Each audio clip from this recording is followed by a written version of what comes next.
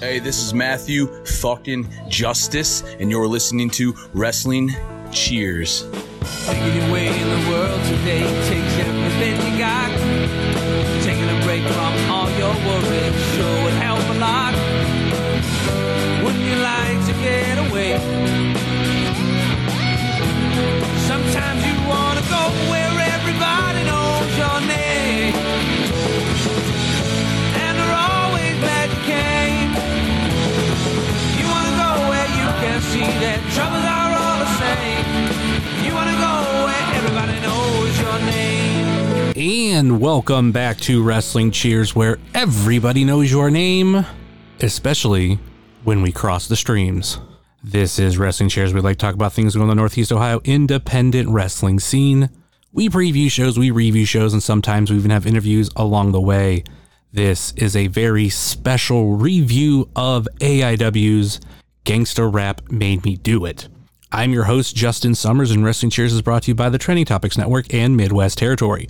Please rate, review, and subscribe your ever listen to this fine podcast, whether it be Apple Podcasts, Google Podcasts, Stitcher, TuneIn, YouTube, Spotify, iHeartRadio, Pandora, Amazon Music, or Podbean, WrestlingCheers.podbean.com. Find us on Facebook, Twitter, and Instagram, Facebook.com/WrestlingCheers, Twitter.com/WrestlingCheers, and Instagram.com/WrestlingCheers. Email, if you so choose desire, WrestlingCheers@gmail.com, and we don't have a merch store anywhere. Like I said, this is a very special review of AIW's Gangsta Rap Made Me Do It. Now, why do I say special review? Well, it's because we are going to be crossing the streams. The bulk of this show is simulcast, kind of, with IWTV Guide. We have Jared J. Hawk Hawkins, Jay Gold, and Marcy. Now, the reason why we're doing this, I was looking for someone to be on the show. I was going to ask Marcy, since it is Pride Month, but I was approached by Charlie, good old Charlie Butters, asking if they could review the show on IWTV Guide. Now, I'm going to admit, and it might be a little selfish, but since I've been doing this for so long, I would prefer nobody else review AIW but me. Like, let me be the only one that covers that stuff. Unfortunately, over the past year, we haven't been the only ones because recently, At Odds with Wrestling has reviewed a lot of AIW stuff. And I've kind of had an agreement with Charlie about that. I mean, if you're going to review AIW, which is what I've told him, like, have it be an old show or give me a couple weeks or something. But since they really didn't have any other option and I was looking for some guests to be on for it, I figured 2 birds, 1 stone, or 2 podcasts, 1 review. So the review can also be heard on IWTV Guide, but much like this show, there's going to be a different intro, and then they should have a different outro. Not 100% sure, but it's a way to kind of make everybody happy. And again, I'm sorry if it comes off a little selfish that, you know, I should be the only one covering AIW, but the bright side is I don't have too much more time left in me. It's decent, but eventually, if IWTV Guide is around when I finally bow out, then at that point I won't care. I don't know. That's just it's just how I am. So let's go into the review with IWTV Guide, and we do a nice little mix of styles. There's a little bit of the IWTV Guide feel, a little bit of the Wrestling Cheers feel, and we'll be back right after the review. All right, back here on the podcasts, like plural, because this is a special, very special crossover episode of Wrestling Cheers and IWTV Guide. We have myself, we have Jayhawk, we have Marcy. Hi, I'm the pretty one. And the one that's going to be there to debate that, Jay Gold. Well, I'm flattered. Yes, not as pretty as Marcy, but yes, good to be here. Back on the show that got me started. But you're also on your show at this is like a weird thing of like you're on your own show, but you're not. It's a multiverse of madness of shows, if you will. God, Dr. Strange got nothing on us. There is an alternate Josh somewhere that is arguing about in some sort of weird food podcast world while we're recording the wrestling podcast world. It is quite the multiverse. All right. AIW's Gangster Rap Made Me Do It. We were all there. Well, kind of all there. I mean, we were there, but we're not all there type thing. All of us were in the building. Yes. Physically. And, we gotta give I want to give a shout out to Charlie Butters. You guys like to call him Home Office, but I don't remember what match it was, but he took a floor bump in the middle. It was during the script. It was okay, but yeah, his chair gave way, and which that's gotta fucking suck, because like it's not like it was a normal chair. It's these like really shitty plastic chairs. We're like one step above of the all plastic yard chair, which is not big guy friendly at all. And like these, you're playing like Russian roulette with your ass. He's given his body to the business for the brand, if you will. Yeah, well, he told me at intermission the person who had the seat next to me didn't show up. If you want to come down and get front row, and I was, even though I was on stage, I was behind like the tallest person in the fucking building. I'm like, yeah, I'll come down and get back to you, no problem. Like as soon as he sat down after intermission, he's like, the chair is going to break before the show's over. Sure enough. Well, Marcy and I hung out in the back for a lot of in the GA section, even though I had a chair, but we hung out in the GA section for a lot of those crazy second half matches that we'll go over. I think it was better off that we stayed out of our seats as that everything spilled into the crowd multiple times during the night. It did. I gotta say, having the giant God stomping boots, while it absolutely killed my feet, definitely gave me a little bird's eye advantage of stuff. Although at the second half, I might have been a little too far gone at that point anyways to like fully recognize what was going on. I was actually about to say, because I heard that you had those boots on, so you kind of had this like nice little advantage of like, yeah, you got GA, but you can see over mostly everybody, so it kind of like you paid the price to get the view that you needed. Also for the brand, I suppose. Marcy had the lifts like Homicide in TNA days, where they made him wear the 6-inch lifts to make him look taller to stand next to Hernandez. You should have seen her trying to get into my car when I picked her up. That was an experience. I was told. I had a hard time. Hopefully, I was still sober then too. Hopefully, Jared doesn't have any more issues backing out of a parking spot. Yeah, we're not going to go there. That's why we carry insurance. Yeah, we won't delve into it because right now it's very vague. But yeah, I was told that part too. I'm going to kill Home Office when I see him next. Jayhawk, you've been saying that for years. Yeah, that's fair. Because you got to remember, you guys used to record in the same room together. Yeah. So if that didn't kill him, nothing will. That's probably a fair statement. That's what a warrior Home Office is. He came off of a back injury, and then the chair busted, and he landed on his keister, and he's still okay, moving around at the end of the night like nothing happened. Going home and drinking a bowl of chili. That's what he does. Wendy forgetting the fucking food. Like, how do you do that? When it comes to fast food. At this point with fast food, the luck I've had the last 6 months or so, nothing surprises me. I mean, like, the amount of things that I have gotten missing, like straws. It's like, wait, how did you hand me the cup? You got to give me the straw, too. Like, I noticed it because normally, like, they throw it in the bag. And by the time I get home and check everything, it's like, oh, shit. Yeah, I've had, like, when stuff gets forgotten, I'm like, yeah, kind of figured that. Oh, well. Time to move on. Got to keep like a side stash of fast food items, accompaniments, so that in case they miss it, you already have it. Luckily for the home stuff, like even if they miss straws, like I have like reusable plastic straws that, for certain cups that like fit perfectly to where it's like, well, at least I have this. But if I was definitely out and about, like that shit sucks. Definitely. Like, if they forget a straw for a large Coke, fine. But if they forget your Frosty, or not any Frosty, because they don't really have straws for that, but like a milkshake or something, it's like, it's kind of harder to drink just straight out of the cup like this. They give you paper ones out here. It's awful. It's absolutely awful. They put a plastic lid on top of your cup with a paper straw. The worst. The fucking worst. I hated them so much. The worst. Yeah, I've heard big complaints about the paper straws. If we ever got to that point, I would just literally carry my own stainless steel straws with me.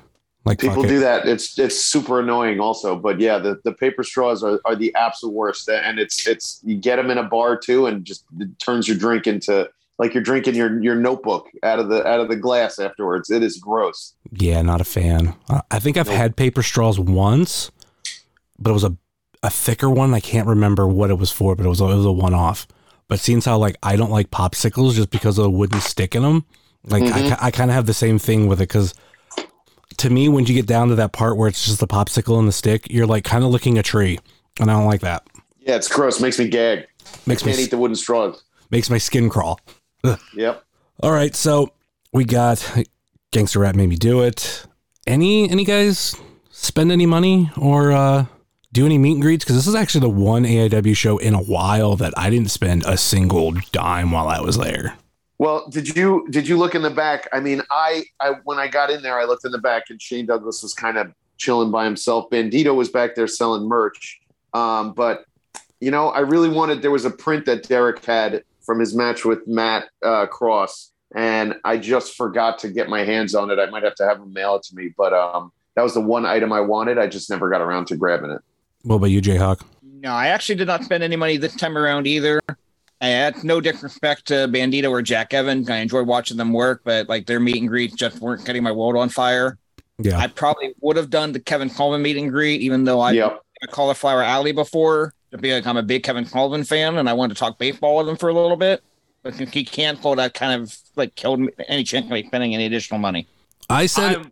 I was just gonna throw out. I said that if I had a WCW original San Francisco toy maker figure of his, I would have done the meet and greet, but in between of me not having it and him not being there, like obviously I didn't do it. So if he comes back and I buy a figure, I'll contemplate it. But knowing the money I was spending at Toy Hio or planning to spend at Toy Hio and the Johnny Gargano meet and greet, I was like, nah, like there's just on top of really there'd be nothing else for me. Marcy, how much did you spend outside of alcohol? On merch, nothing, because I'm a broke bitch, and what little money I had, I put to the drinks. Yeah. Priorities. Yeah, listen, I agree with you. I drank a lot that night in the Odeon. I was glad I moved over to Dive Bar because Odeon is ridiculously expensive with drinks, but still a good night and fun to, instead of using that money on Kevin Sullivan to get some Lipton or whatever those are, the hard iced teas that were quite delicious in the big cans. I would figure the Odeon's prices are definitely like, yeah, you're here for a show, you can't go anywhere else, so pay up. It's like the amusement park prices for things like beer and all that kind of stuff. Like it's been a while since I've been to one, but I always know like they were like way higher. Oh yeah, $3 for a bottle of water at the Odeon. It's crazy. I wonder what a bottle of water. They're charging $1 for the cup of ice water, but they weren't actually doing it. So I was halfway tempted to try the free sample. Marcy, did you try the free sample? I did. I don't know what they were, but they were good. Yeah, I tried it. It wasn't bad. I was told later that there was, in fact, alcohol in them. They were hard seltzers, Marcy. That was the whole point. I had like 4 or 5 of them. That a girl. Because priorities. Well, at one point, the poor lady just wanted to get out of there. So she was just telling people, take as many as you wanted. and you said, say no more. I got you, lady. Yeah, I wish I would have grabbed one. I kind of like looked at them, but I don't know. I mean, it went from the beginning, they were giving out just little cups, and then they switched to the cans to get the cans out of the ice chest. So if you were waiting around and you waited for them to kind of give up on the cups because everybody was slamming those cups and then they wanted to go, you could have grabbed a big can because there were a few going around with them. Oh, like that's the steal. Get the fucking free full can. That's right. I hope they do this every time they come back to the Odeon.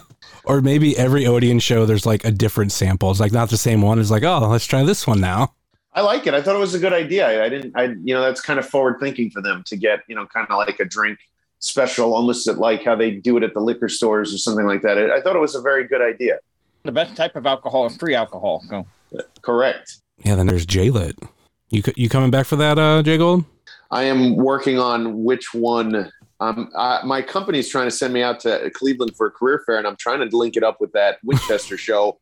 So we'll see that. And then I will either be back in August again or September. So I'm trying to link it to a show week. I just have to figure out which one it's going to be. If possible. I would say, do JLit.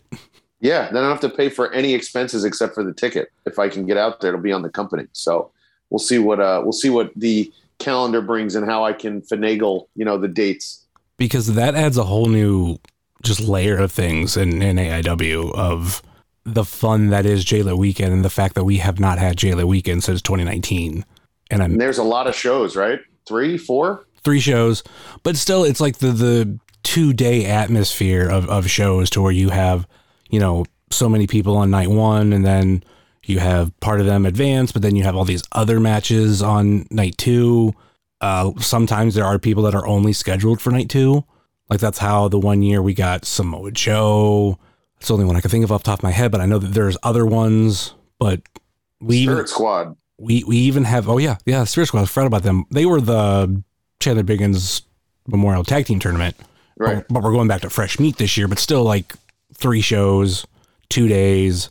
My favorite year will be the year that they filmed Powerbomb before day 2, everything for day 2. And if you wanted to show up and be an extra, you could. So I spent like, I don't know how many hours at Mount Carmel. Like, I think I had to get in there right around 8 o'clock in the morning, maybe. And I was there till 10 or 11. That's pretty fun.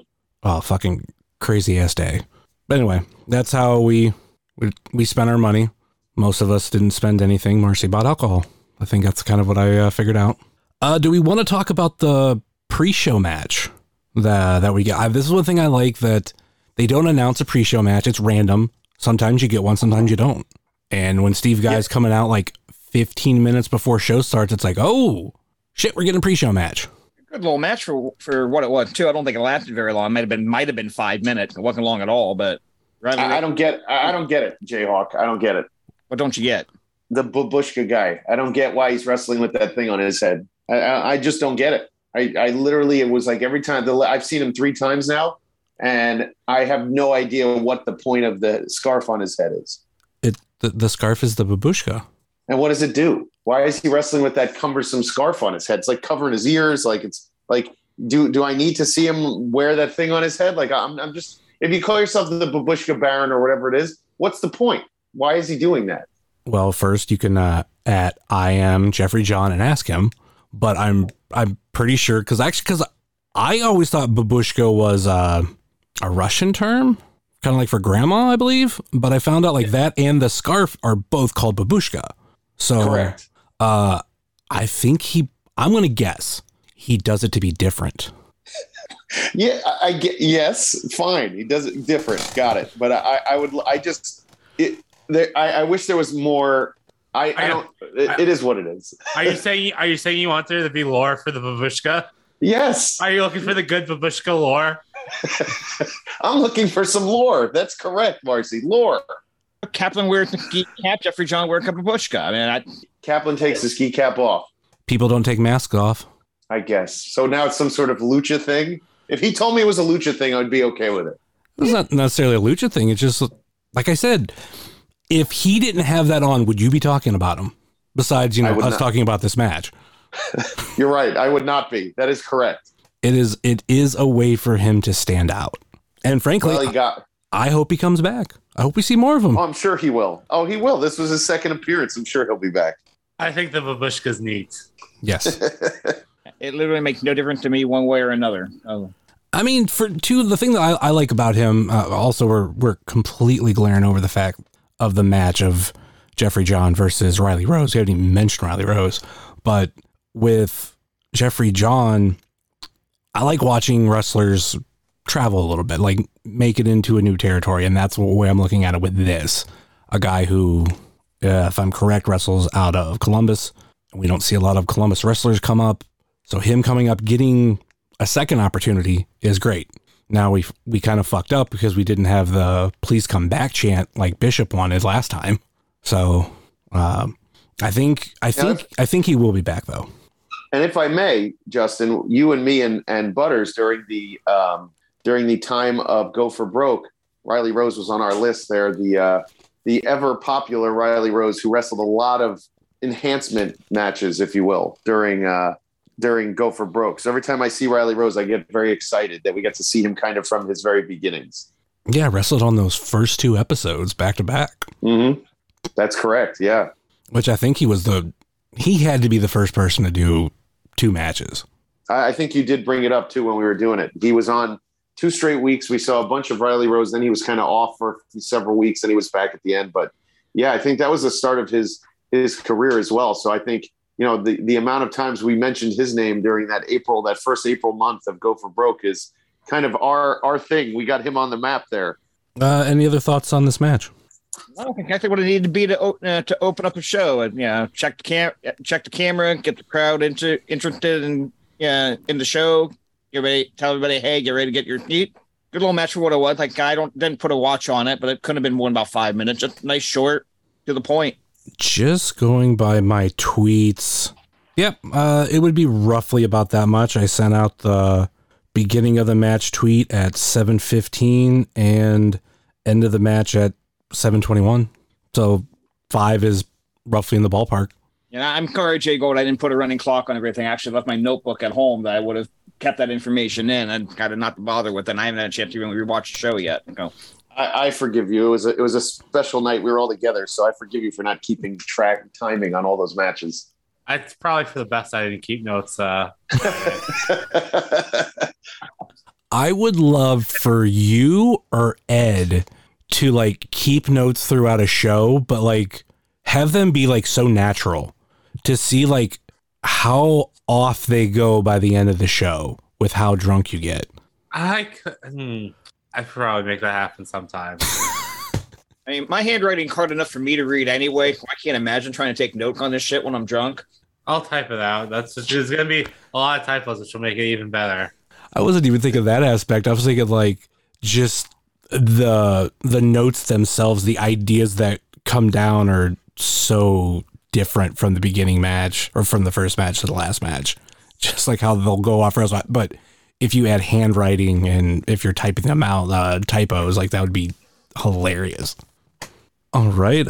It was Riley Rose pinning Jeffrey John for the win. The babushka was not enough. I think the babushka was holding his head on his neck because Isaiah Brona ripped it off the last time they wrestled. Let's get into the first official match of the evening. Katie Arquette versus Jocelyn Navarro, and Jocelyn doesn't waste any time. She tries to go for the kill immediately by coming out through the crowd while Katie's back was turned and putting a grocery bag over her head. Going in for the kill, literally.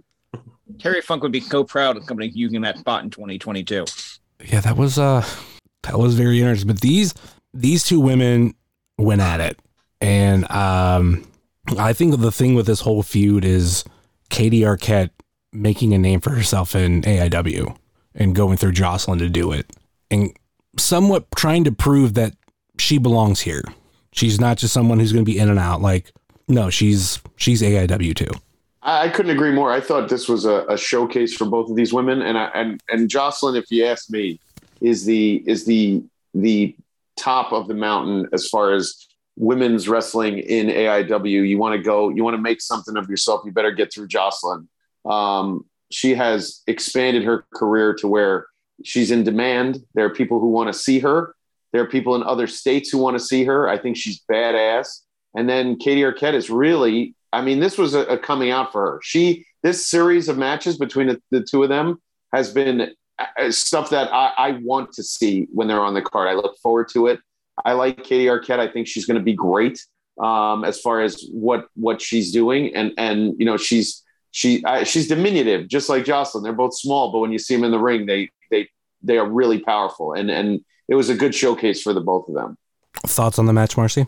Agreed. Yeah, no, like this was very much. I missed the first match at in Akron, but I was there for the Winchester match and then this one. And yeah, just watching everything build up and how like this was like a huge breakout match for Arquette. Like she's even from just that first match, rewatching it, she's like improved so much in these series. But yeah, love this match. It was a great, like this is a great way to start off the show.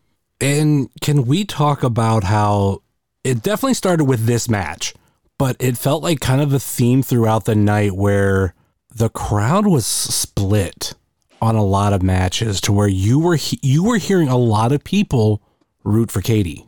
I don't know, that's like a testament to how much she's improved and how good she's looked and what little we've seen of her so far. I mean, realistically, I mean, she had maybe one other match besides the Jocelyn match so far, 2 top, and she making that big an impact that quickly. That says a lot about Katie Arquette and how good she gotten. And it says a lot about Jocelyn and how good she gotten as well. And I agree with you. I think, but I also think Summers is onto something here. The night itself, I think, lends to who's more extreme or who's willing to go further, and the fans were willing to embrace whoever was willing to do that. So you had Jocelyn running in with the plastic bag. Then you had them spill out onto the floor. You had them go all over the place, and Katie showing her toughness. So people were applauding the aggression, I think, on the night, so to speak. You know, they weren't just, I think everyone had their favorites, but they were applauding what everyone was putting their bodies through. I was kind of looking at it as just how diverse the crowd can be, of Jocelyn being more of an AIW wrestler than Katie. You'd figure Katie wouldn't have much of a fan base, but granted, it's not like Katie came from cross country. She came from the next state over, so definitely a lot of those fans can trickle in. But it wasn't even just this match. I don't know which match off the top of my head, but I know there was another one that while watching it, me and Charlie were kind of like, that's kind of weird that there's a section vocal within the crowd, not just one section, but like throughout, that are for someone that you wouldn't think they were for. Yeah, I think in general, a lot of the talent in AIW draws, they all have their own draws, and it's kind of cool to hear people coming in to watch their favorites as opposed to just cheering on the same side of the card over and over again. So I think that's definitely an interesting feel of the night. You definitely have your wrestlers that are not well liked across the board. We'll get to that shortly, but for the most part, it does feel like there's a little something for everybody. Absolutely. Well, think about all that time that we couldn't figure out how anybody besides Barkley Nation we couldn't cheer for Wes Barkley, and now pretty much everybody loves the dude. So, I mean, it's like even what I've said before with that. Like you have the most popular team right now in AIW, one of the most, because I think the tag team division is pretty hot all across the board. But how crazy people can go for Rip City when you go back to when they both debuted, they were hated by the crowd, especially Barkley, and how that story arc that went last year of boo Bishop, yay PME, to we kind of like Bishop. PME's okay, but we like Bishop, and now it's like, yeah, fuck PME.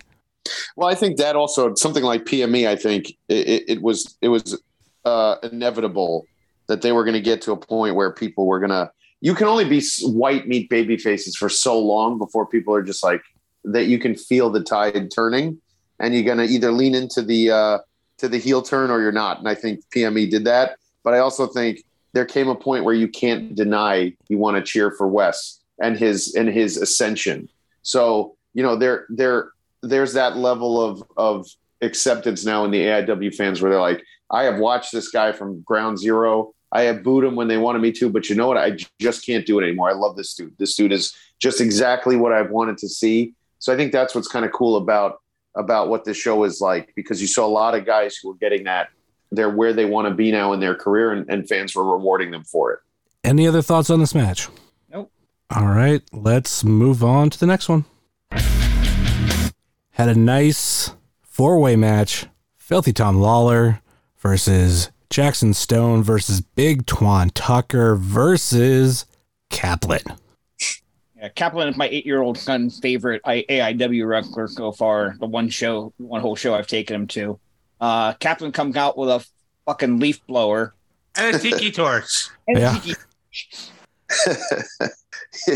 These were gigantic men beating each other up. Like I honestly worried for the safety of the people around the ring, and I worried for the safety of the students who had to hold up those barricades and make sure that basically the ring didn't move from one side of the room to the other. Those dudes were massive. There were some bombs thrown during that match. I felt like there was a lot throughout this night where you basically had to get the fuck out of the way. And that's putting it nicely. A show like that's pretty much the point. If you're in that crowd, just you may have paid for a chair, but don't expect to get in it all night. Like, you're ready to move. Yeah, Charlie. And if you wore boots that had 6-inch heels, you probably should have worn sneakers that night. That's fine. That was good. I had the wear, despite my haziness, I had the whereabouts to like stick and move when I had to. I will say this for where I was sitting, like by the ring and the ramp, because there's not a lot of room, wrestlers didn't go my direction. So that's another reason why I like that spot. The other reason is I've learned to take really good pictures there. By when the wrestlers are coming out for their entrance, I record a video and I just take the pictures of the video. Oh, they come out fucking beautiful. Yeah, you got that spot over there where you don't have to worry because there's no place to. If they tumble into that section, they're going straight down on top of you, and I think they're avoiding that like alcove where you guys are sitting over there. Mm-hmm. But it's a good spot for almost everything. For introductions, it's a good spot for coming out of the curtain. So yeah, you managed to find that niche right there. And I might have told Pedro to always put me there. But that match, you probably were the safest out of everyone in the crowd because I think those barricades were flying, like they were moving around, and Kaplan with the leaf blower. I really thought he was going to plug it in at one point. I think if I was hoping. If he could have found an outlet close enough to the ring, he would have. I just envisioned them spilling like close to like where the soundboard was and everything, and all you just hear is whoo, and Kaplan is blowing guys around, and you see Twan like kind of rolling on his back. But those dudes, everybody in that match, I mean, Tom Lawler might have been the smallest in the match, but they were all huge guys. It was just so much weight just being tossed around in that match. Kaplan, you hear that? Save that note for Wrestle Rager and do it. Bring a gas powered leaf blower for the next one. Then you can turn it on. Then light someone on fire with the gasoline that's left. I also want to say I appreciate that Kaplan Aft later in the show was just walking around giving out samples of beef jerky, trying to sell some beef jerky. Fuck yeah. Much appreciated. If He sold it all. If I had cash on me, I would have absolutely bought one. You should have asked me. We would have shared. I would have bought it. We could have shared beef jerky. We're just standing there, you and I, all night watching from the back. I would have bought you beef jerky. Oh, shucks. We'll know for next time then. Next time, definitely. Kaplan's gimmick table is going to turn into what Candice LeRae did of like bringing cupcakes. He's just going to like probably start bringing jerky and selling it. I think that'd be great. Beef jerky and garage utilities. I think that would be fantastic. Kaplan branded garage utilities. or his merch table is just, it's all snacks. There is a trucking company in Cleveland called Kaplan Trucking. See, now we're onto something. That's been a joke, not joke, but like joke because it is a real company. But like anytime I'd find their trucks, I would take a picture and send it to him because I want to buy like one of their shirts and give it to him. By the way, I am obsessed with that shirt that he wears, the one that was the Grand Theft Auto change up, but I would like it if it was in a lighter color, but I haven't been able to get one from him. So next time I speak with him, maybe I'll DM him privately and see if I can buy one, through PayPal or something. But I really want one of those. I think that's a great design. Oh, I've got one of those. I love that shirt. Yeah. I said this to Butters during this match, maybe even towards the beginning. I wonder if Kaplan's smart enough to come out with Kaplan beanies start it in the fall and sell those. That's a great idea. If he just puts Kaplan on the front, I think that would be a great idea. Yeah, absolutely. He 100% should.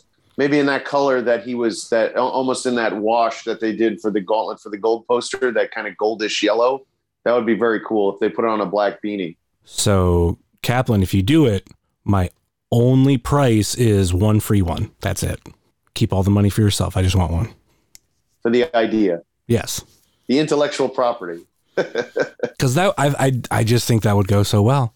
Like he already wears one, and I can't exactly tell what it is, but it's some company. Like, dude, throw your logo on there. Sell them. Absolutely. Cigars sold separately. Oh, that'd be so cool. Any more on this match? I mean, a lot with this show as a whole was just pandemonium, but seeing these four guys in the ring together, especially, you know, Big Twan kind of coming back, like it felt special. I mean, kudos to Tom Lawler taking the finish from Kaplan. I mean, that's a big win. That was like such a beautiful split-legged moonsault from Kaplan too. Like, oh, it's such a thing of beauty. He's getting more confident in it. Yeah, I will. Okay, I'm not surprised Kaplan won the match. I'm surprised he pinned Tom Lawler, especially with Lawler ready to go to the G1. Like, I figured Lawler was going to be the one guy in this match I was not going to take a pin. You know, that's why I love Tom Lawler. He understands he understands everything that needs to be done in the business. He's just a smart guy, and you know, it gives Kaplan a really good shot of momentum for his. I'm sure we'll talk about it next, but his announcement going into Absolution. So it's a great win for Kaplan. Full marks for him. It wouldn't have meant as much if he pinned Twan. I think it meant more that he pinned Lawler. Yeah, it makes sense booking wise. Mm-hmm. It makes perfect sense booking wise. I was just shocked that that's the way they went with it. Yeah. Well, technically with the Wrestling Cheers format, we haven't gotten to the part officially of where Kaplan pins Filthy Tom Lawler, but if you didn't know that by now, I don't know what to tell you. So yes, that happened. And I was surprised too that Filthy Tom Lawler took the pin, because let's face it, that doesn't happen to Filthy Tom in AIW. He hardly loses matches. So for Kaplan not only to beat Filthy Tom in a match, but actually pin him, that surprised the fuck out of me. I believe on commentary, because I did rewatch it, I think they said he won his last 9 singles matches. Wow. Huh. Well, after the match, Kaplan put a challenge out for Absolution 15. He wanted their legacy, Tim fucking Donst, which, as it was pointed out on Twitter, every time that I make a comment that he hasn't wrestled in a while, he comes back like a cockroach. I mean, I'm not that excited. I love Tim Donst. I would have liked to have seen something more relevant to Kaplan, maybe calling out. We'll deal with that later. But calling out Broner, if I was going to have him call somebody out, or calling out somebody else in that realm. But you know, I think that's going to be. You want to see if we thought it was crazy when Kaplan got hit by a U-Haul. I think if he wrestles Donst, we're going to see something even more outrageous. So that's going to be great. But I mean, reading Donst's tweets afterwards, I think he's been kind of laying low for a while. Far as what I understand, because I'd actually asked some people, he kind of. It seems like if he wrestles, it's in his home area. Like he hasn't traveled far, even to the point of, you think of, we only saw him twice last year in AIW. First was Hello Cleveland, which he wasn't even originally booked for. He was a replacement for Sabu. And I've openly said many times, even though I'm not a huge fan of Tim Donst, he made more sense in not only the return show at the Odeon, but the first match of the night. I was much happier to see Donst versus Manders. And then we didn't see him again until the Ashtabula Geek Fest show. So we're almost to a year without him. And here he is coming back. But I think it'll be a good match. I think it's really going to be a fun match. I think after tonight, after this show, Absolution's really started to look one hell of a show. So this was, you know, it seemed like people really popped big when Kaplan brought up Tim Donst. Tim Donst's history in AIW, a lot of highs and lows. Not even like counting like the cancer stuff, but it's like at one point he was like one of the most popular wrestlers in AIW. I was like the only one booing him. Fast forward a year and the crowd started to become almost 50-50. He has had so many different type of matches in AIW too. And I think he can have that hardcore brawler style match. I mean, this is a guy that feuded with Nick Gage. This is a guy that I'd have to think some of the matches, or whether he was in the big Nixon match or not. I think he was, but it makes sense because now Kaplan wants that. And there's another story here that I'm not necessarily going to touch on with it, but it does make me really excited to not only see Tim Donst back, but Donst versus Kaplan. Any thoughts on Donst or the match, Marcy? I'm very excited. Like as Steve said, it's gonna probably be a wild brawl. I'm excited. Like Absolution is shaping up to be quite the show. Not only a brawl, this is going to be a brawl at the Tadmore. those Striders aren't gonna know what hit them. Well, they're going to know it's Kaplan, or Don's, but that's pretty much it. We're gonna loot the building. It's fine. Story of AIW. I mean, as long as the hallways don't smell like cat piss, we're good. All right. What? Nothing. Just fine. Go on. But so you not know the cat piss story? I do not. They're the St. John's Baptiste. AIW is there for 2 shows: 7 Year Itch and Gauntlet for the Gold. First time we were there, it was fine. Second time there was a flooding, like in the big foyer area. Smelled like a basement, but what we've often called it is cat piss.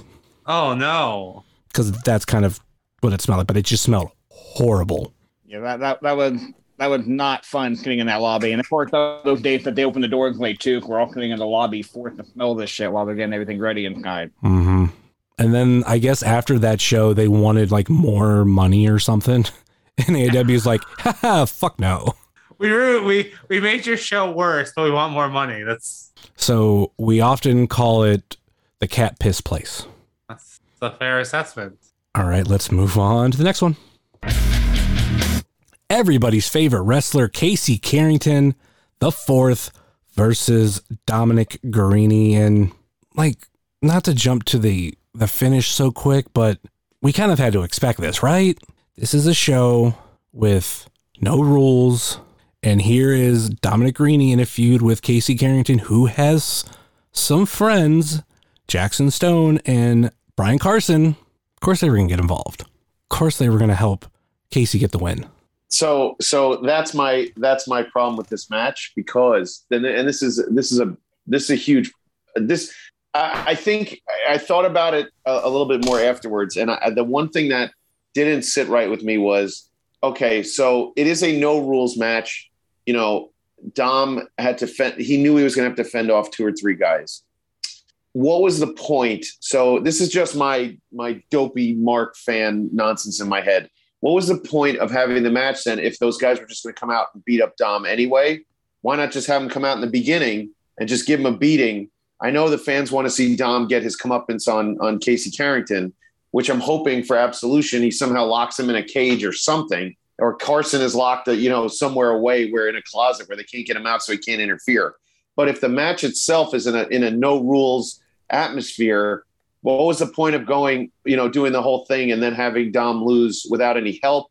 Nobody ran down to the ring to give him some help. So that was my that just upset me, because I wanted to see Dom. I thought this was where Dom was really going to make Carrington bleed all over the place and just beat the crap out of him. And that was that. And then I forgot that, Carson and Jackson Stone are going to run out. So that was my one issue. I thought this match, out of all the other matches, it didn't lend itself to being a match, because you're just letting Carrington's guys come out and beat up Dom.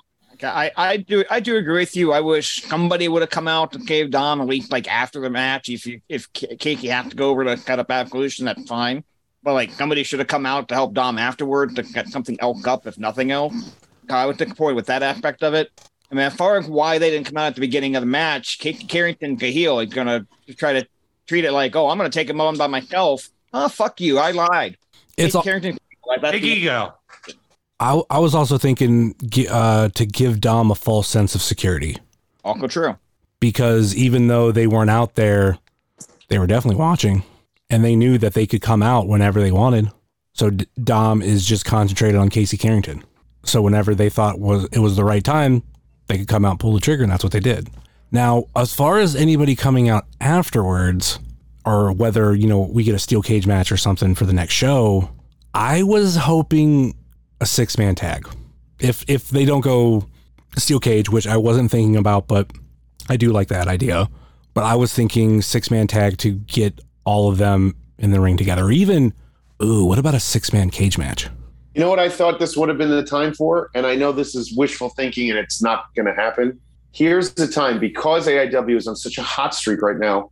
Dom's getting beat up and bam, Zombie kicks in and Ku comes running out. And there's your setup for either Absolution Carrington and Stone versus Dom and Ku with Carson as the manager, or at the next paper, at the next show, I forgot what the next one is. Is the next one Absolution, or is there a Winchester in between? Winchester, AIW 3D. So there you go. There you could have like Dom and Ku versus, Carrington and Carson, at 3D. But I'm just saying, like, there were so many ways you could go with that to like assist Dom, and put it over. But, we're just I'm going to have to wait and see where the payoff goes with that feud. I want Violence is Forever in AIW, but I'm never going to hold my breath. Right. I agree with you. So same. I was like about to say the same thing as far as what I want. Like if Ku came out, would there be a pop? I think there would be a part of the crowd that would, like, I'd being right there at the entrance, I wouldn't fucking nuts. But I'm gonna keep to myself on that one. This is a cross promoted show. You doing your crushes here too? We don't. I think it's just outright thirst at this point. I was about to say, actually, you can't have a crush because he wasn't on the show. You would have a crush if he was on the show. That, like, okay. That's what I was hoping. But I think it'll make more sense if it does happen, where just Ku gets announced to be in a match. But for right now, like I said, I'm not holding my breath. I would love to see Violence is Forever versus Casey and Carrington, and maybe it's Jackson Stone or some 6-man tag match. I would throw normally Filthy in there, but that can't happen.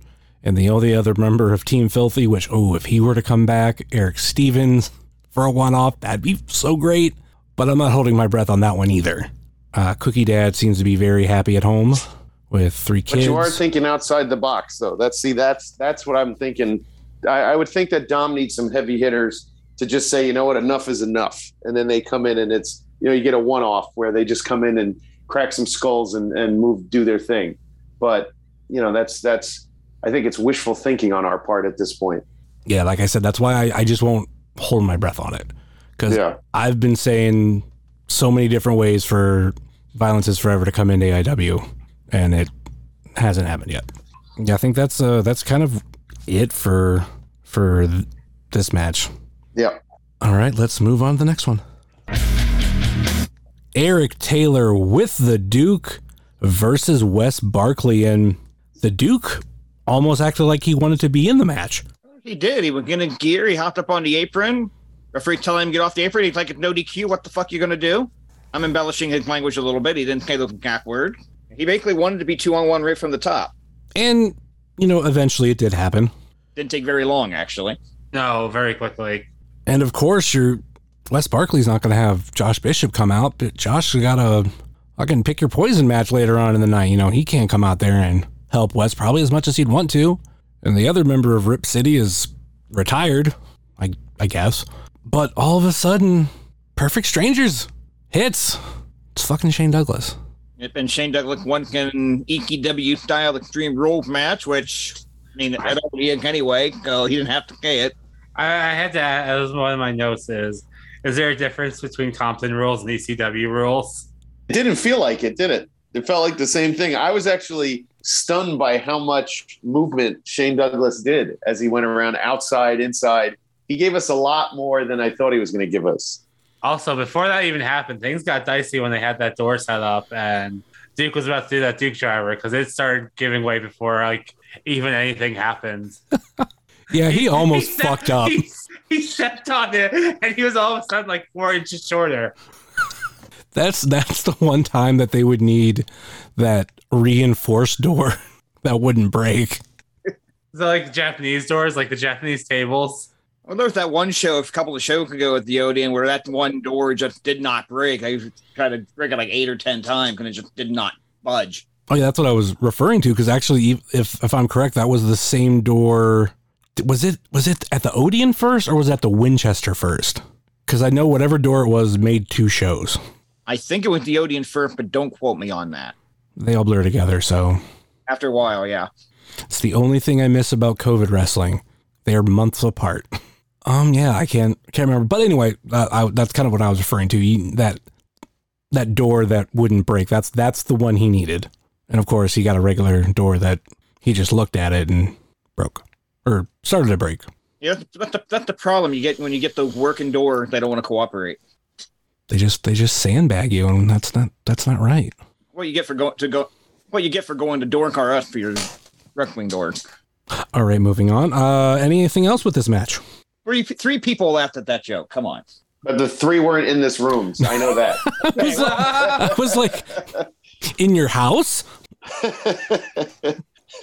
Well, I'll tell you this. I am very impressed with Wes's ascension. And I like sitting with, this is the third time since I've been back during COVID or after COVID that I've been sitting in the same section as the West, Barkley Nation. And they actually are, it's really quite endearing to see how many people come out for him and how his family, pulls for him. So it's good. He got a nice rub there from Shane. And Wes is on his way up, no matter, where he wants to be or where Thorne wants to book him, whether it be one day the intense, division, one day the heavyweight division. I mean, I think his star can go into either one of those, tag team as well. I mean, the guy is he's becoming one of those indispensable members of the roster. Oh, for sure. Yeah. And Eric Taylor is the real deal. He is, no offense to Mikey Montgomery, and I am not even comparing them to the Rockers because they're not. Eric Taylor is a completely different animal than Mikey at this point. Mikey is and I've said this before, Mikey is the creative. When you have the Bitcoin boys together, Mikey is the creative side. I've seen him do moves that I haven't seen anybody else do. I feel like Eric is more of the face, the ego, the presentation of the Bitcoin boys.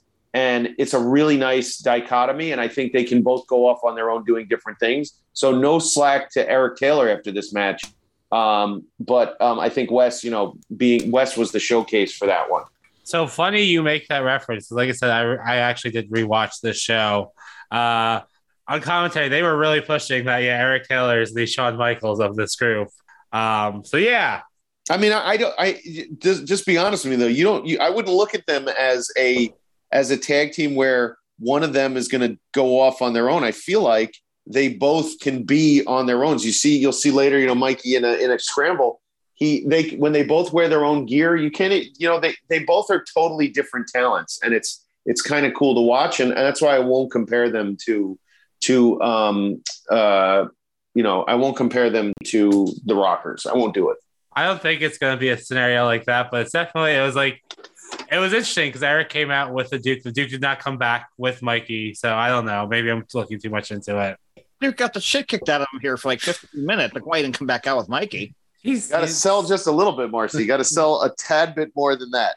He had intermission. If you have an intermission, that's enough.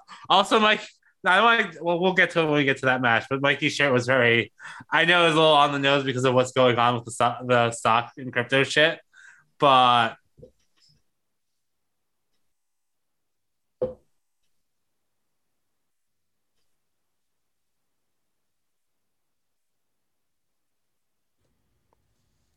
there's a long pause after that, but I didn't really mean to have a follow-up. That's how I talk. I thought we lost Summers there for a minute. He just checked out. I thought Marcy dropped this.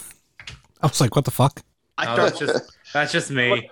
I started looking at my stuff. Like, did I get disconnected? Like, I was going to say we should leave it in there so that when everyone's listening to the show, they're like, "Oh, did we lose him? Is it over?" But yeah, Wes Barkley pinning Eric Taylor, and that actually means for the first time that I can remember, Shane Douglas got a win in AIW. Good for him. And he didn't give us the entire speech afterwards. He gave us a little speech, but we didn't get the entire Shane Douglas repertoire on the mic this time around. I mean, at this point, I was going to say, as long as we got the cut the fucking music, I'm fine. I think I've heard that other speech every other time. That's what I'm saying. Thank goodness we didn't get that other speech. All right. After that was intermission, and we came back to this one. The Fatal 4-Way Tag Team match, where the winners of the match would be the number one contenders for the AIW Tag Team Championships at APSO 15.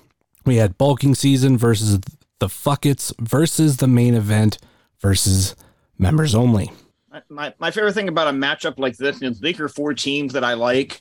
While there was one team that I wanted to win more than the other teams, like there was really nothing that was going to upset me with this. Like any result was going to be fine. Yeah. Yeah, I was surprised. I know it's bulking seasons. Bulking season is the most. I think out of all those, the 4 tag teams, bulking season has the most momentum in AIW. I do think the main event physically, every time I see the main event, I have to look at them like 5 times. When they come out, I'm like, there's no way they made 2 dudes in this world who are like Greek statues, who are a tag team, who are just TV ready. I mean, that's every single time. And then, members only could be one of the most endearing tag teams I've ever seen in my entire life. I just love both those dudes. And it was, and the Fuckets are just, every time they're in the ring, I expect Dudley Boy style carnage. But, yeah, I mean, I agree with you, Jayhawk. Anybody could have won that match, and it would have been just as good at Absolution. I think going into this match before it was ever announced, I thought basically what we was seeing was a fatal 4-way for the tag titles and just take out the Fuckets and put in PME. Because I felt like the other 3 teams had this reason throughout the past year, or not even past year, but ever since PME's become champions, of why they got fucked out of their match. So they deserved another shot. Yeah.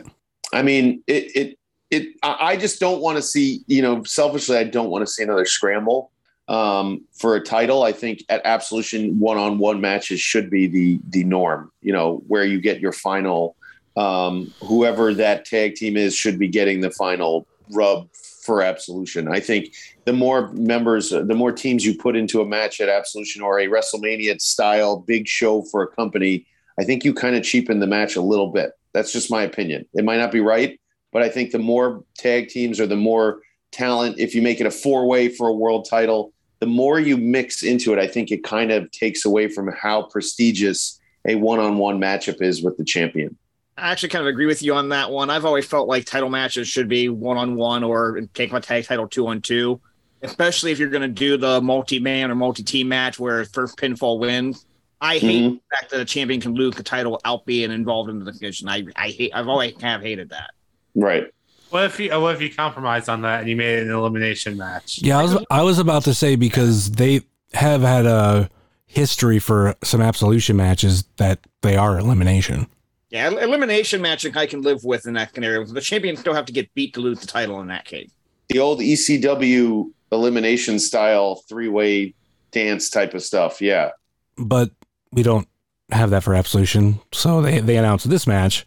So it's kind of cool. Like, okay, one of the 3 teams that I thought could have easily been in a 4-way match with PME, like one of them had the potential of getting a shot, unless it was going to be the Fuckets. And well, you got to be, yeah, I'm super excited for, how this match ended. I mean, we're going to get into it, but I'm pumped up for the, it's almost like both teams have a similar style, a larger guy and then a smaller guy or a larger guy who can do big man moves and do light moves and things like that. I think both teams have similar styles that they can showcase. Any thoughts on this match as a whole? This felt like a good match to come back from the intermission with. It was like there was a lot of action. There's just, it's what you want, like, to get the crowd back into the show. I thought the scramble match is where we were going to come back, because that's normally what happens. But thinking of the star power you have in that match and like 2 of the featured guests, yeah, that'll probably go on like right before the main event, because of that reason alone. But yeah. And there's just, like I said, there's some great stuff. That fucking the pounce on Chuck Stone was just, oh God, it's a whole lot of meat. Yeah, Chuck Stone versus T-Money for a little bit. Like that was very fun to watch. His facial expressions, I think, are the best out of everyone in the match. I've been watching Chuck now as often as I can. The hair, like the mohawk flying. I feel like his fire up, is really, really good. If you ask me to stand out, who could be a singles competitor out of every one of those tag teams, I would say Chuck would be the guy. I would send him out into the world and let him do his crazy backbreaker thing that he does. And, all that other stuff. So big Chuck Stone fan as well, Marcy. And Duke David had him hop. He got way up there on that drop kick at one point. Really impressive for a dude that guy. And it's kind of like what's been said. The main event is like a TV ready team. They just, from the looks alone, they look like a dominant tag team. I'm just waiting for the point where some company picks them up. It's gotta happen. I have to assume they're on radars. I can't believe Impact has yet to grab them to have a match just the visual of either the Good Brothers or the Briscoes against the main event. I mean, come on. Like, I am stunned that they haven't want to put them together yet. I think it's only a matter of time before TMA gets picked up by somebody. They're too good and too TV ready not to be. Agreed. Right now, I'm leaning towards it being Impact. Yeah. Like, we know AEW's heard of them because they've had a few matches there, but you know, there's a lot of people that have had matches there. So hopefully somebody picks them up. But yeah, I think they could do a lot more in Impact. Like, granted, yeah, they could do a lot more too in AEW or even WWE, but I think they would shine more, and that would help them do actually more. Yep. That's you can just tell certain teams, certain wrestlers, certain teams for the style of television that's being run. And you could just see like the main event, like an instant fit into a division like that. Any other thoughts on this match? Sounds like we're good. It was Arthur MacArthur pinning Calvin G. Lewis, making Bulking Season the number one contenders for the AIW Tag Team Championships at Absolution 15. But after the match, PME comes out, Philly kind of causing a distraction while Marino attacks Bulking Season from behind, and it's just, you know, them beating him down. Handcuff mess and everything. Oh, yes, the handcuff mess where we couldn't find the keys. Why does that always happen in wrestling? It happens in every company. It's not just a thing that happens on the indies. Even WWE and I think AEW have had trouble getting someone out of the cuffs once they put them in them. What is with wrestling and not figuring out how to use a handcuff key? And everybody thought Jim Cornette was crazy because he carried a handcuff key on him at all times. Someone carried one on him. Oh, it was JT. It was Jermaine. Yeah, Big JT. He was the one who had to come up with the key. It was so funny. Amazing. Watching him walk up like, no, I got it. We don't have to cut it. I got a key. We're good. It's amazing. It's amazing when you think about it. Look at Steve Guy's fake. Like, what do you mean we don't have a fucking key? I would look at it also like, what do you mean you got a fucking key? Nope. Nope. I'm gonna be on my best behavior. All right, Marcia, let's talk about the Bang Bros. They weren't on the show, unfortunately. Did you come up with any more perverted tag team names? No, I need to just like sit down and just have a whole list just available. If any new like team was out there, we're like, we want a really horny name. I think that's gonna be my specialty. That's how I'm gonna contribute to wrestling. See if they have that option on Fiverr for you to name wrestling tag teams. I feel like that's my calling. All right, let's move on to the next one.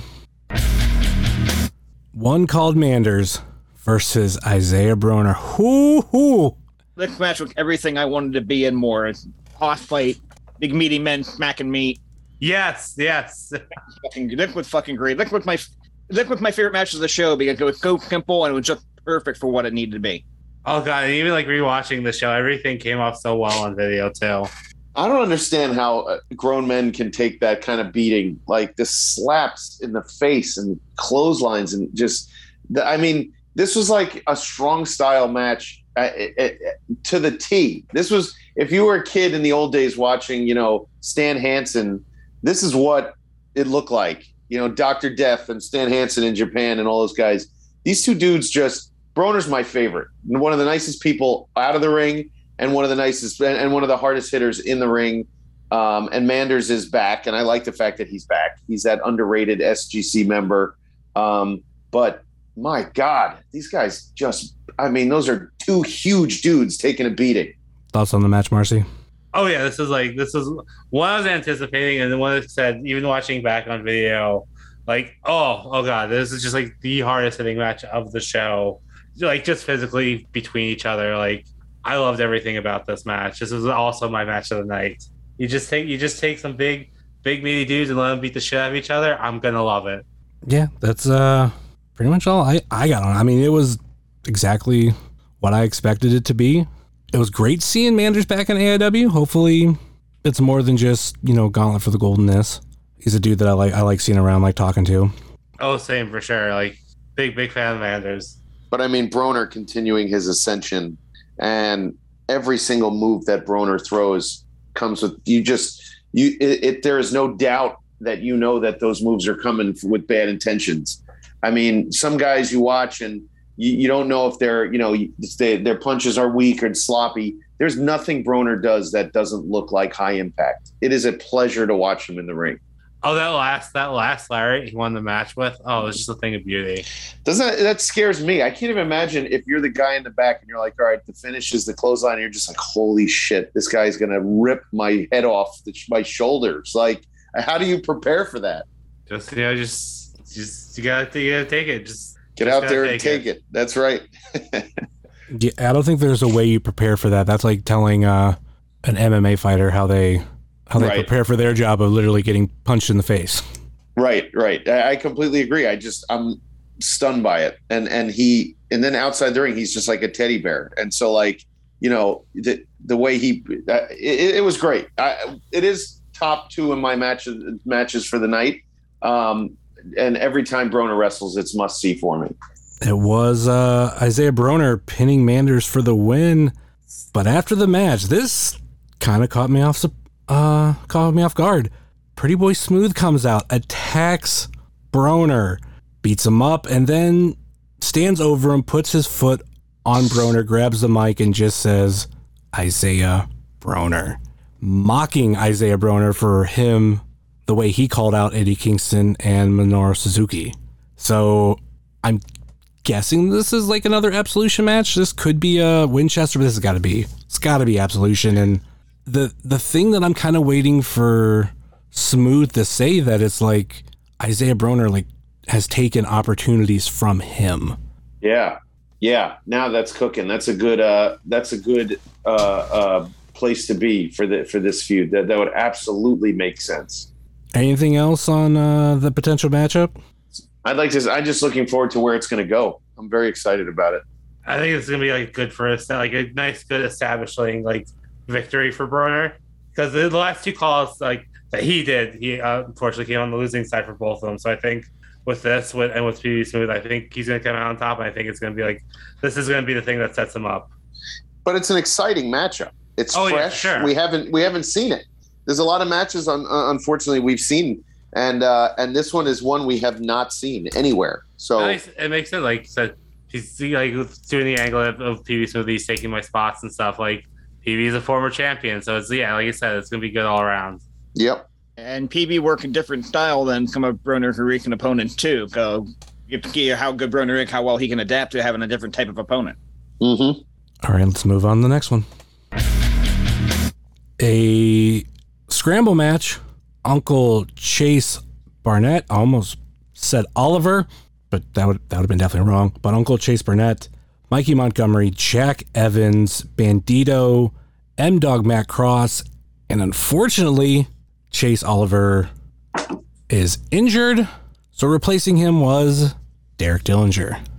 Fortunately for us, Justin, the IWTV Guide crew who loves Derek Dillinger, Summer of Dillinger, let's go. I feel bad for Jake Oliver at this point, though. Every time he gains momentum, he gets hurt. Every time. This one I don't think is going to be nearly as bad to recover from, but still. Didn't I hear something about a shoulder? Shoulder or wrist? Something with an arm, I think, is what I heard. Well, that's sad because he looks the part. He's the guy. You want to put him on you can put him on a poster. He's the guy with his look, and I feel bad for him. But, not to one guy's, disasters, another guy's opportunity. And if you don't mind me saying, Derek has won 3 singles matches in a row, so he had every right to be in there. He was not on the card prior to the show coming out. So, lucky for me, rolling in from New York, I got to see my man Derek. Yeah, but look, another one that completely mad chaos in a completely different way from some of the other matches that we've seen earlier. These guys are all incredible athletes. Jack Evans doing just insane shit, especially for somebody who's been around as long as he's been around. From the heavens. Still looking good, though. Yeah. The last time I saw Jack Evans live before this show was back in 2005 at a Ring of Honor show in Dayton. He was in a 4-way match, and Samoa Joe threw a shoe at him at one point. He's the guy, right? Like in all the videos, who takes those crazy in the early 2000s, who like landed funky or fell crazy, or I think the next night this weekend, didn't he do a 630 and land on his head? Yeah. I mean, that dude is insane. He literally jumped off the balcony with a moonsault onto everybody in the crowd.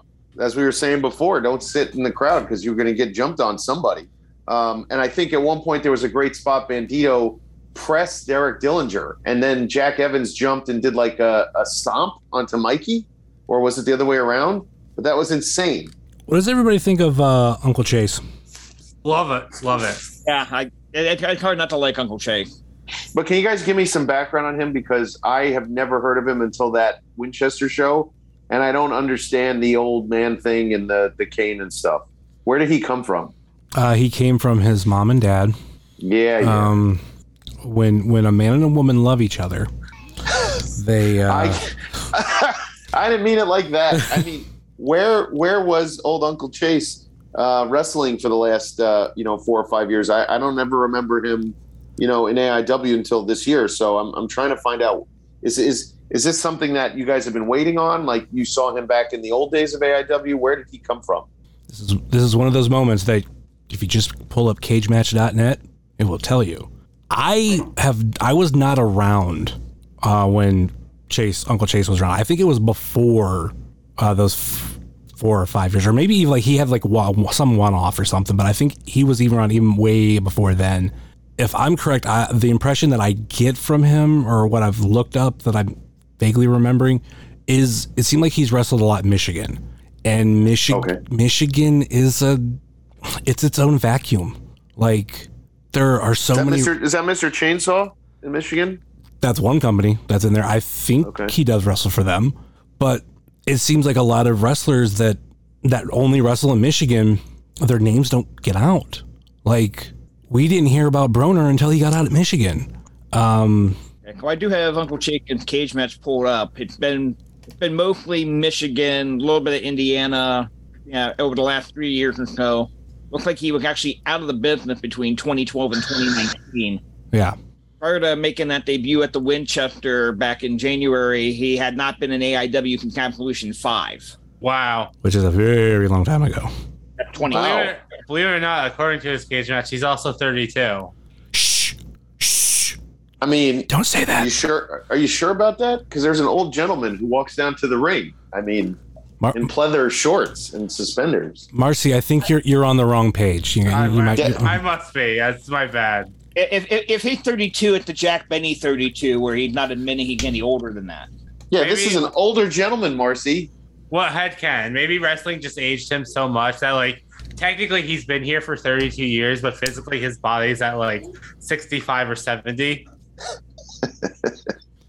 I hear wrestling can do that to you, Wrestling and being the president of the United States. Two things that age you very quickly. See, I don't know if becoming a president ages you, or just whenever you're running for office, they make you look so much younger.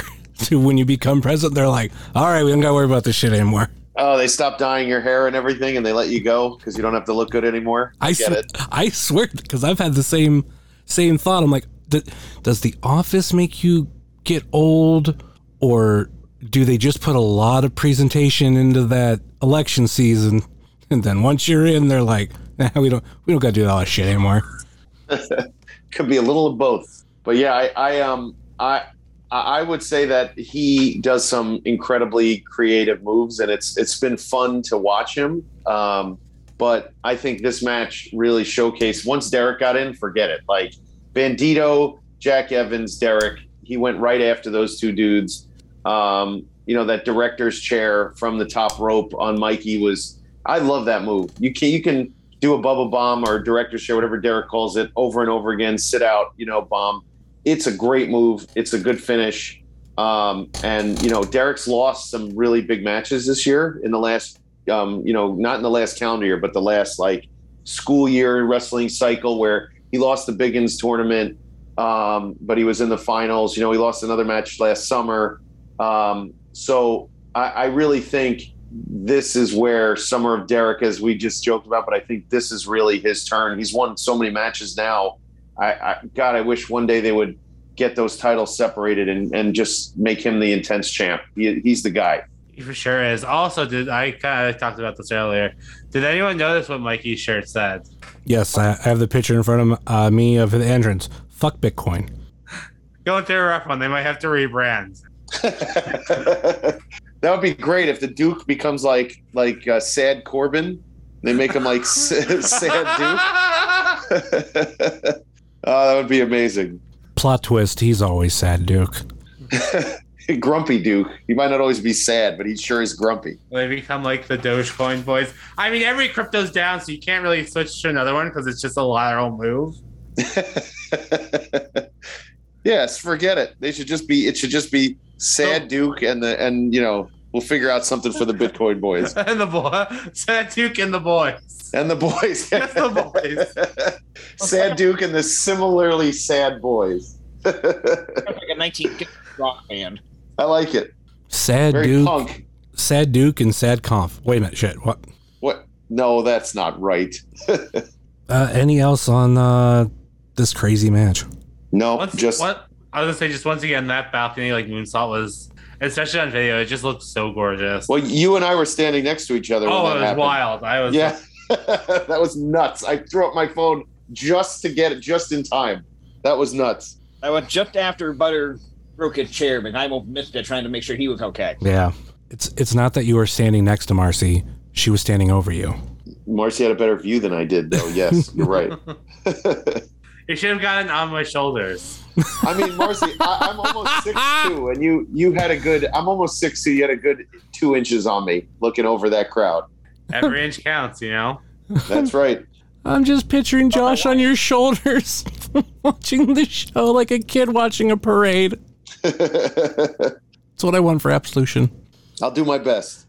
or whenever he comes back. That's right, Marcy. We got to start squatting. We got to. I'll start getting myself ready. That's just, you gotta get me some sort of cybernetic implants or something, because I am not gonna be ready in time. I can 100% tell you that's not gonna happen. We have the money. We can fix her. We can rebuild. Marcy, I promise we'll get your legs going. I'll send you the workout regimen to get the squats going. You'll have me on your shoulders in no time. All right. That was Derek Dillinger pinning Mikey for the win. There was one benefit of being where we were. Ed popped up in this area, and watching him watch Mikey wrestle is pretty entertaining. It's almost as entertaining as watching Big Twan watch a wrestling match. He loves him. Oh. Ed loves watching Mikey wrestle. Loves it. And then I literally watch his reaction when Derek won, and it's literally like, yeah, that sad boy energy. It's like, it's not walking away. Yeah, he walked past me at the end, and he goes, wrestling sucks. And he walks away. Try to give him a compassionate pat on the back. Right. Go on with yourself. First CM Punk, now this. All right, let's move on to the main event. Joshua Bishop versus the hand-picked opponents of Matt Cardona. Plot twist, Cardona had picked 2 opponents for Joshua Bishop. First was Matt Justice, which most of us were expecting, especially because Fonzie was on the flyer for the after party, and you're going to have Fonzie, you're going to have Justice. So who was this third person going to be? The funny thing is by me, there was a guy on stage, front row, and he pulled out his phone and put the flashlight on because he thought it was going to be Manders. Not Manders, Manser. Manser. Yeah. Aha. So he was getting so excited about it, and I'm like, no, I don't think it is. Then the music starts to hit, and it takes him a little while for him to click that that's not Mance's music, but it's the bad boy Joey Janela, which I'm not a huge Joey fan, but to me that was a main event surprise, and Absolutely. I was happy. I have never seen Joey Janela wrestle live. So I was super pumped about it. And I knew it was going to be, it was just going to be nuts.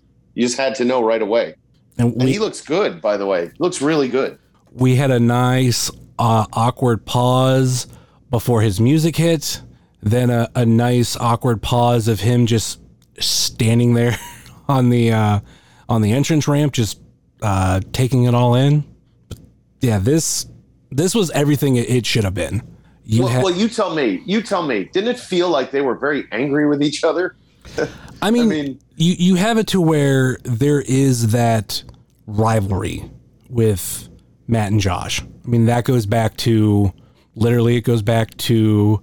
the Cat Piss show, and of how they've had titles go back and forth. Obviously, there was the balcony spot and all that.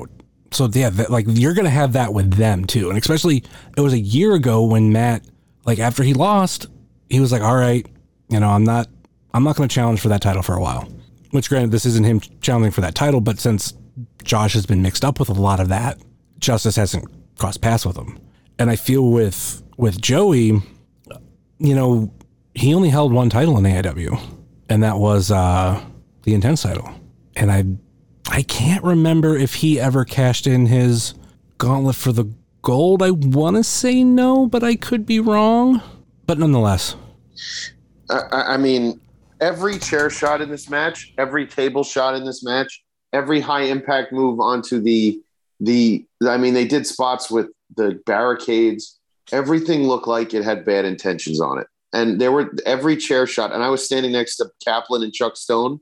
Every time one of them swung that unprotected chair shot, Kaplan's like, I don't ever want to take those. And Chuck said, I want to live longer than, the next 2 years. He was like, those look brutal.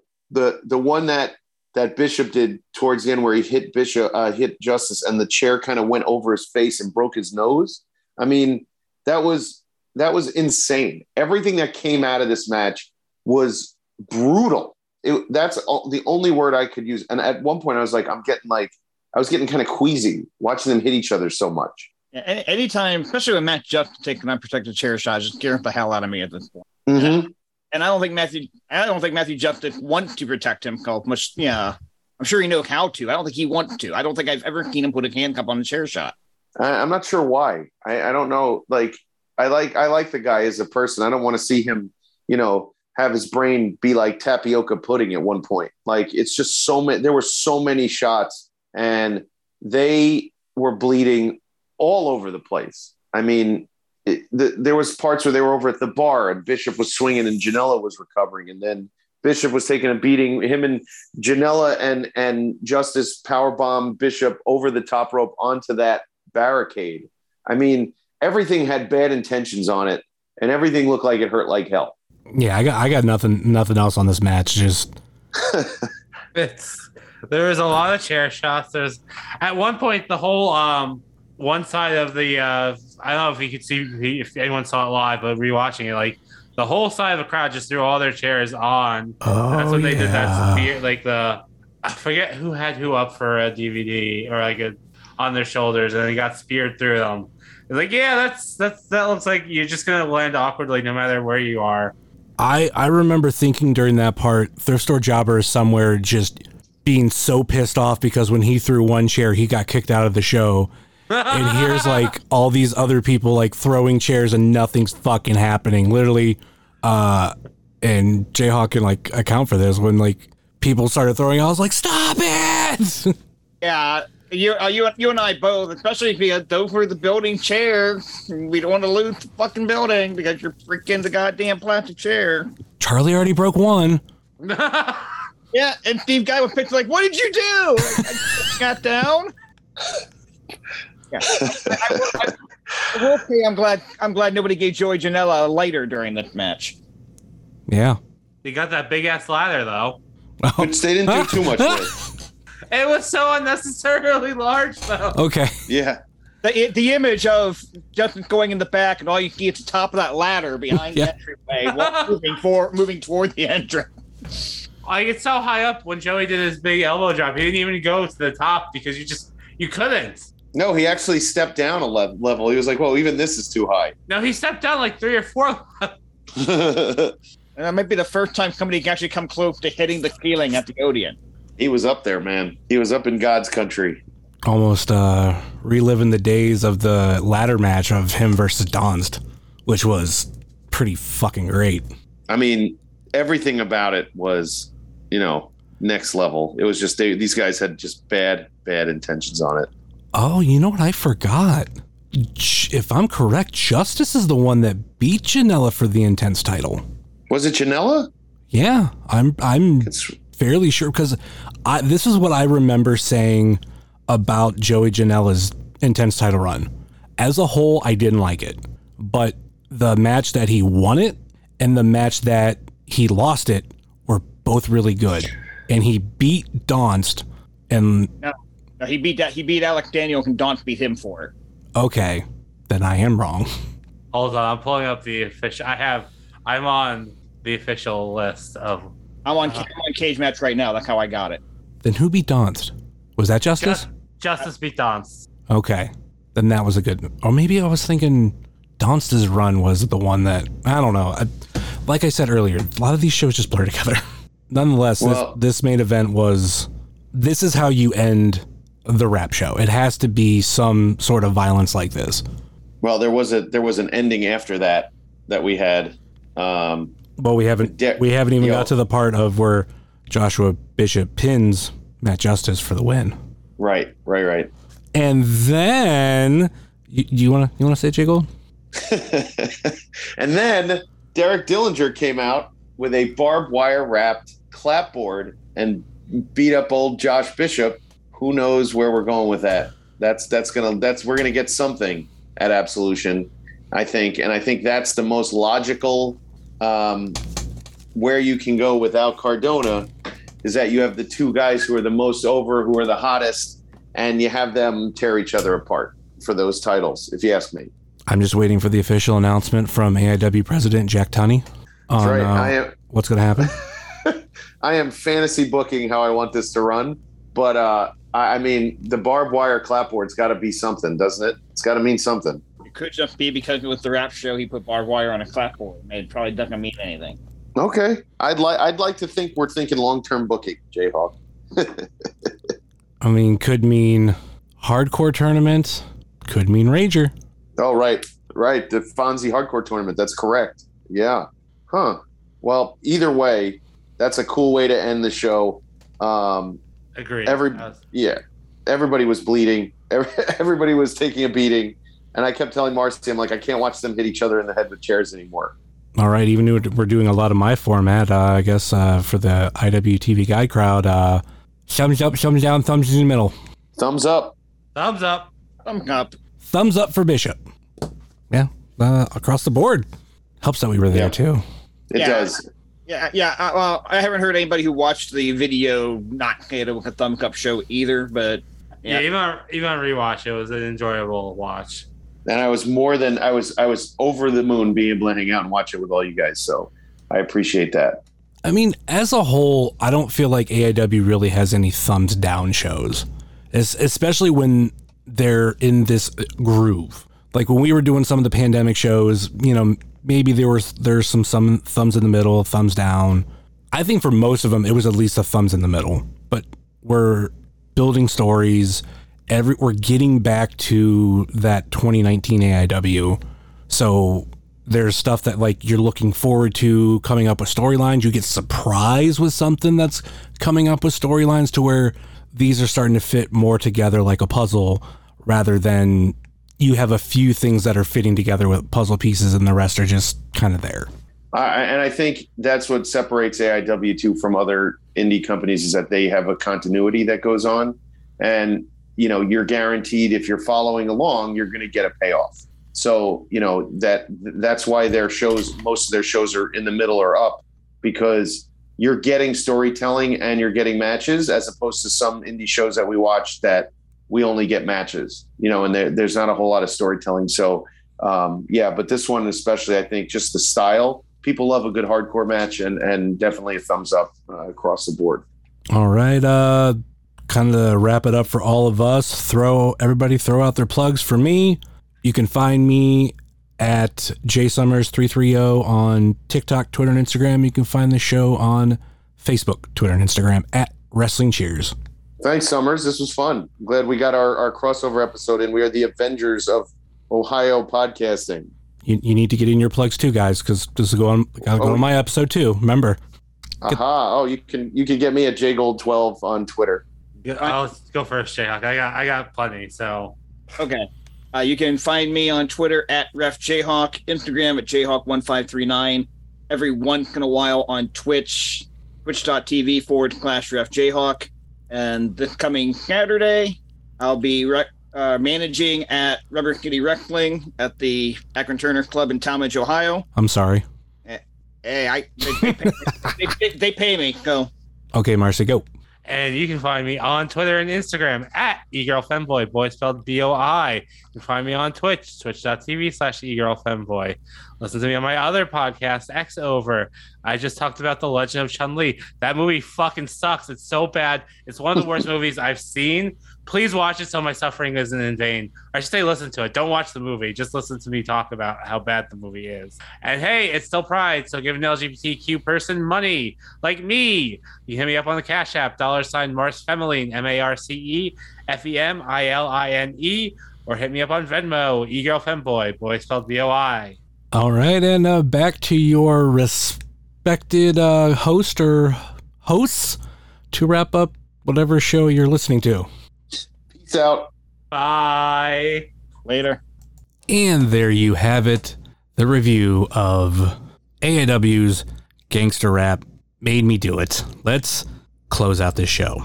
Somewhat like I mentioned already before, you can find myself at jsummers330 on TikTok, Twitter, and Instagram, much like you can find the show on Facebook, Twitter, and Instagram. Facebook.com/WrestlingCheers, Twitter.com/WrestlingCheers, and Instagram.com/WrestlingCheers. Email, if you so choose to desire, WrestlingCheers@gmail.com. And again, we don't have a merch store anywhere. Like I said earlier in the show, please rate, review, and subscribe your ever listened fine podcasts, whether it be Apple Podcasts, Google Podcasts, Stitcher, TuneIn, YouTube, Spotify, iHeartRadio, Pandora, Amazon Music, or Podbean, WrestlingCheers.podbean.com.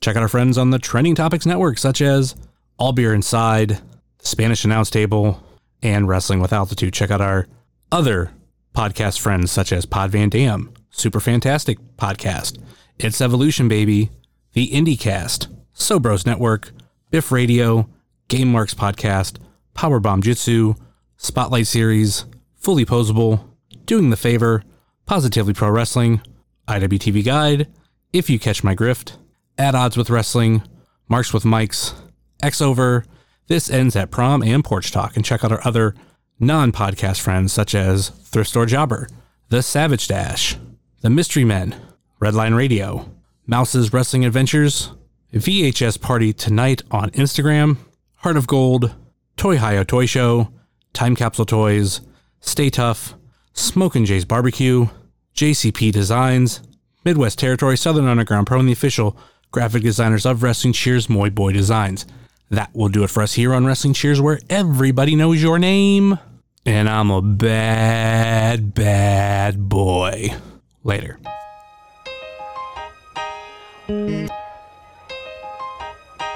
It's the Wrestling Cheers.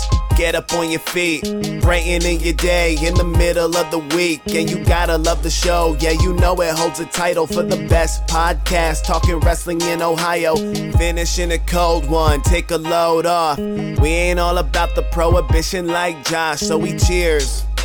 And then we sit back. Other shows are in the trash, kinda like they Nick Stapp. Like the name is Matt Justice, wearing all the gold. Wrestling Cheers is coming to a close. The #1 podcast going in the game. And one day everybody's gonna know the name. It's the Wrestling Cheers. This is Platinum Max, signing off. Ohio, good night. The world, good night. We love you. We'll see you next week.